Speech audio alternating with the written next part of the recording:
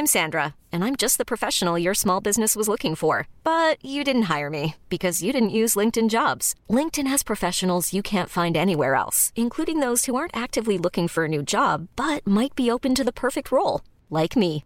In a given month, over 70% of LinkedIn users don't visit other leading job sites. So if you're not looking on LinkedIn, you'll miss out on great candidates like Sandra. Start hiring professionals like a professional. Post your free job on linkedin.com/achieve today.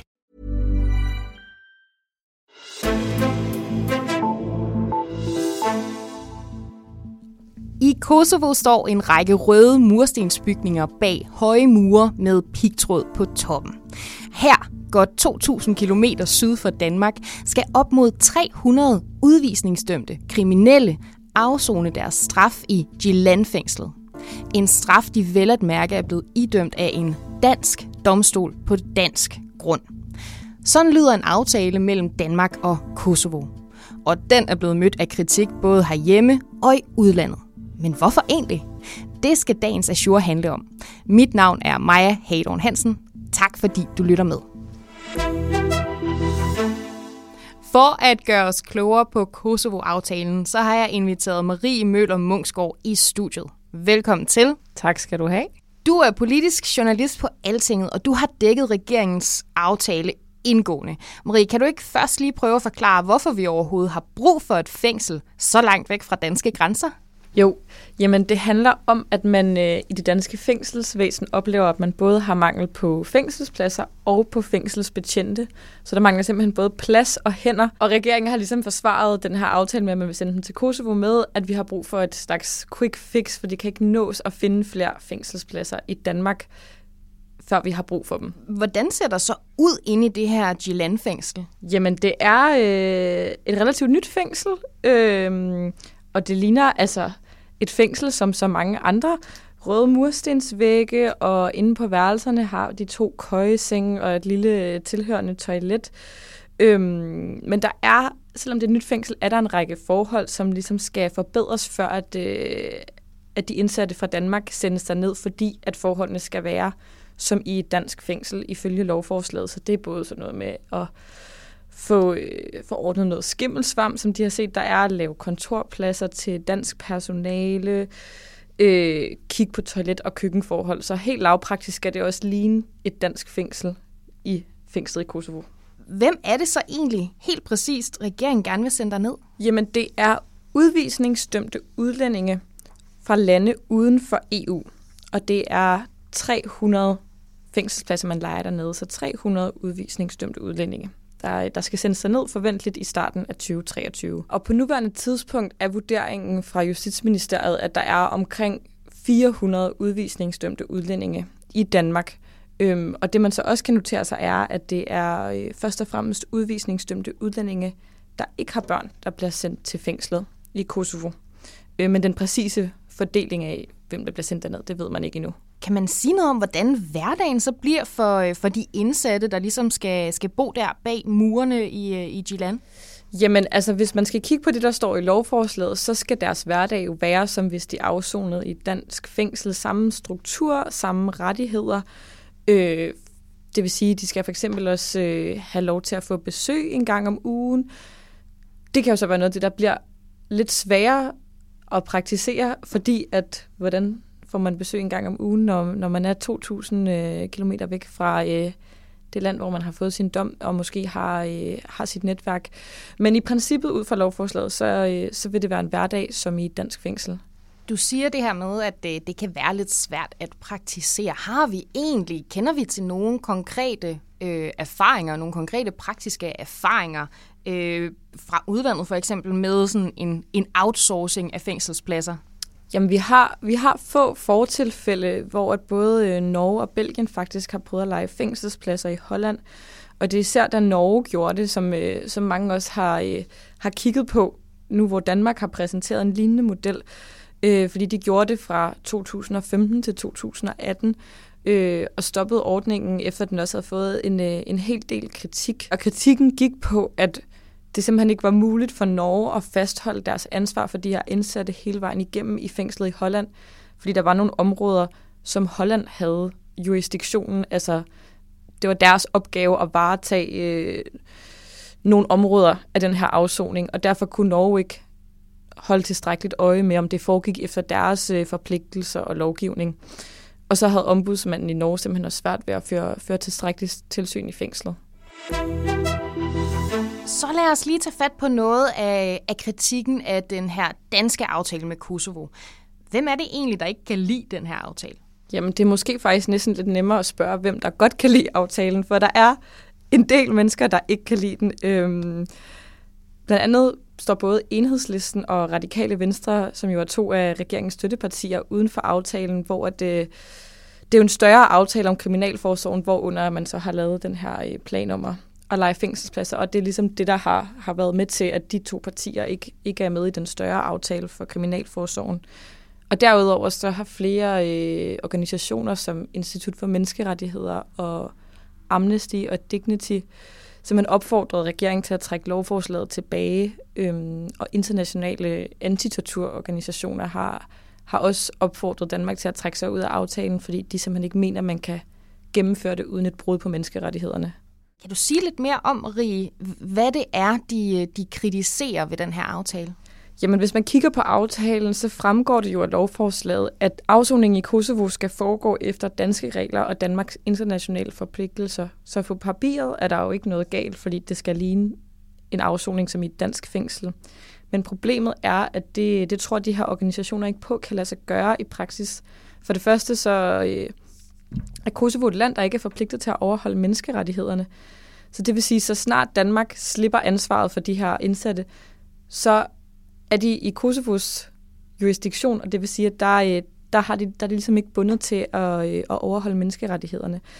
Og noget af det, som så har gjort de her organisationer meget bekymrede, er, at man har nogle områder, hvor det nemlig er Kosovo, der varetager opgaven. Det vil sige for eksempel ved transport til og fra fængslet, så er det Kosovo, der skal udføre den opgave, og hvis en indsat skal have sundhedsbehandling på et hospital i Kosovo, eller hvis en indsat klager over krænkende adfærd fra en fængselsbetjent, så er det også Kosovo, der skal efterforske det.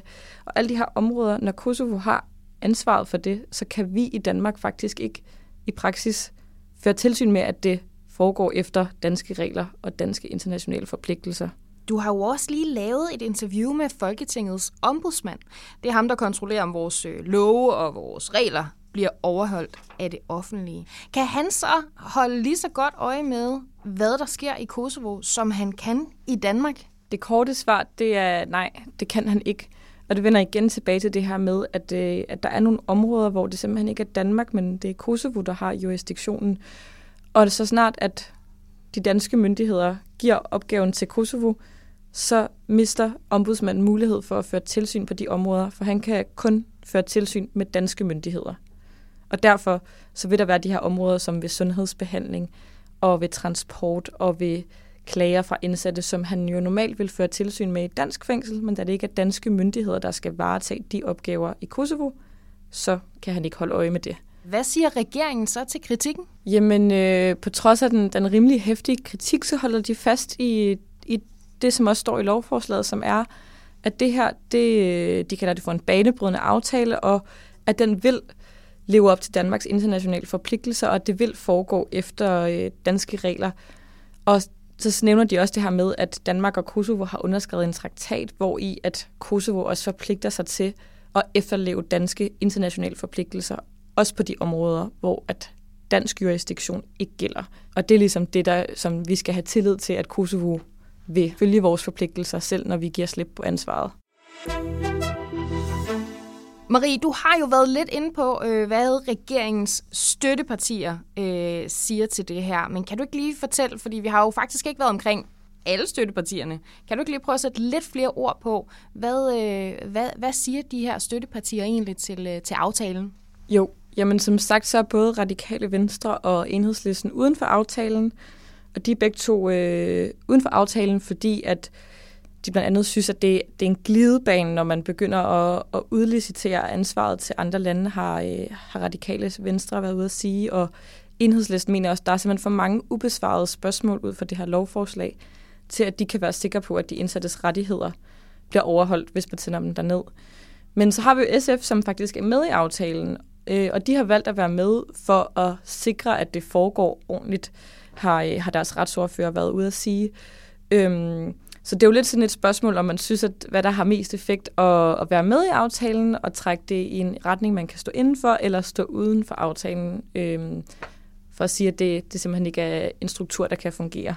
Og det her, at SF faktisk er gået med i aftalen, har det skabt nogle problemer for partiet? Jamen, i selve partiet er der egentlig opbakning omkring, at de er med i aftalen, men SF's ungdomsparti har været ude og sige, at der er nogle punkter i den her aftale, som de er ret bekymrede omkring, og især det her med, at det lige præcis er i Kosovo, hvor man vil leje fængselspladserne, hvor at SF Ungdomslandsformand har været ude at sige til Altinget, at hvis det var ham, der havde siddet i forhandlingslokalet, så havde han krævet, at det skulle være et andet land, at man lejede de her pladser. Men selvom at 2 ud af regeringens 3 støttepartier ikke vil være med i den her aftale, så har Folketinget vel givet sin opbakning til den her Kosovo-fængselsplads-lejeaftale, eller hvad? Jamen, det har de, ja, men så er der sket en lidt uventet drejning i forbindelse med det her lovforslag for nylig, fordi at de har flertal for selve lovforslaget, men der er nu ikke flertal længere for finansieringen bag lovforslaget. Så det skal de simpelthen ud og finde en alternativ løsning på, hvordan man vil finansiere det. Okay, der er simpelthen ikke flertal bag finansiering længere. Hvad handler det om? Jamen, det handler om, at en væsentlig del af finansieringen til den her aftale, den skulle komme ved, at man pålagde dansk kunst og kultur en slags kulturmoms, som ifølge skatteminister Jeppe Bruus, at det var noget, man faktisk var pålagt at skulle indføre, jævnfør en EU-dom. Men nu har der så været et advokatfirma, som har været ude at sige, at det behøver man faktisk ikke, og det har så fået Konservativ og Dansk Folkeparti, som begge to er bag aftalen, til at sige, den finansiering kan vi så ikke længere stemme for, hvis ikke det er noget, vi skal gøre. Hvor meget koster det egentlig at lave den her aftale? Jamen, sådan regnet rundt sammen, så vil det komme til at koste cirka 1,5 milliard kroner over de næste 10 år at leje de her fængselspladser. 1,5 milliarder kroner det næste årti, det er jo også en slags penge. Ved vi egentlig, om den danske stat sparer noget ved at leje de her fængselspladser i Kosovo? Jamen, det ved vi faktisk ikke endnu, men det er jo et super relevant spørgsmål at stille, om man sparer penge, og i så fald, hvor meget man sparer, om det er værd. Tak fordi du kom forbi og gjorde os alle sammen klogere, Marie Møller Munksgaard. Det var så lidt. Også tak til dig, der lyttede med til den her udgave af Altinget Azure, der altså i dag handlede om Danmarks aftale om leje af fængselspladser i Kosovo. Hvis du kunne tænke dig at læse mere om det, så linker jeg lige til nogle af Maries artikler her i show notes. Mit navn er Maja Hadon Hansen. Vi lyttes ved.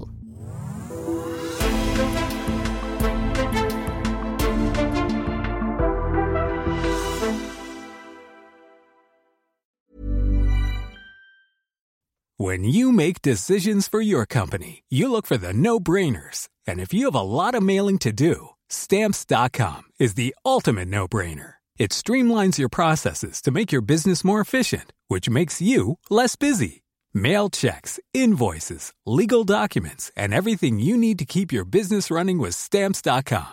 Seamlessly connect with every major marketplace and shopping cart. Schedule package pickups and see your cheapest and fastest shipping options from different carriers. With rates up to 89% off USPS and UPS rates. And with the Stamps.com mobile app, you can take care of mailing and shipping wherever you are. Make the same no-brainer decision as over 1 million other businesses with Stamps.com. Sign up with code PROGRAM for a 4-week trial, plus free postage and a free digital scale. No long-term commitments or contracts.